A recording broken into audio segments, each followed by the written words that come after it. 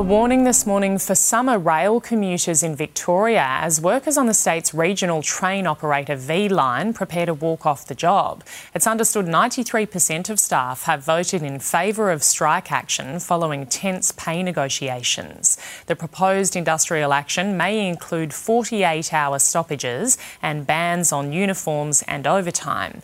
The union is seeking a 17% pay rise over 4 years.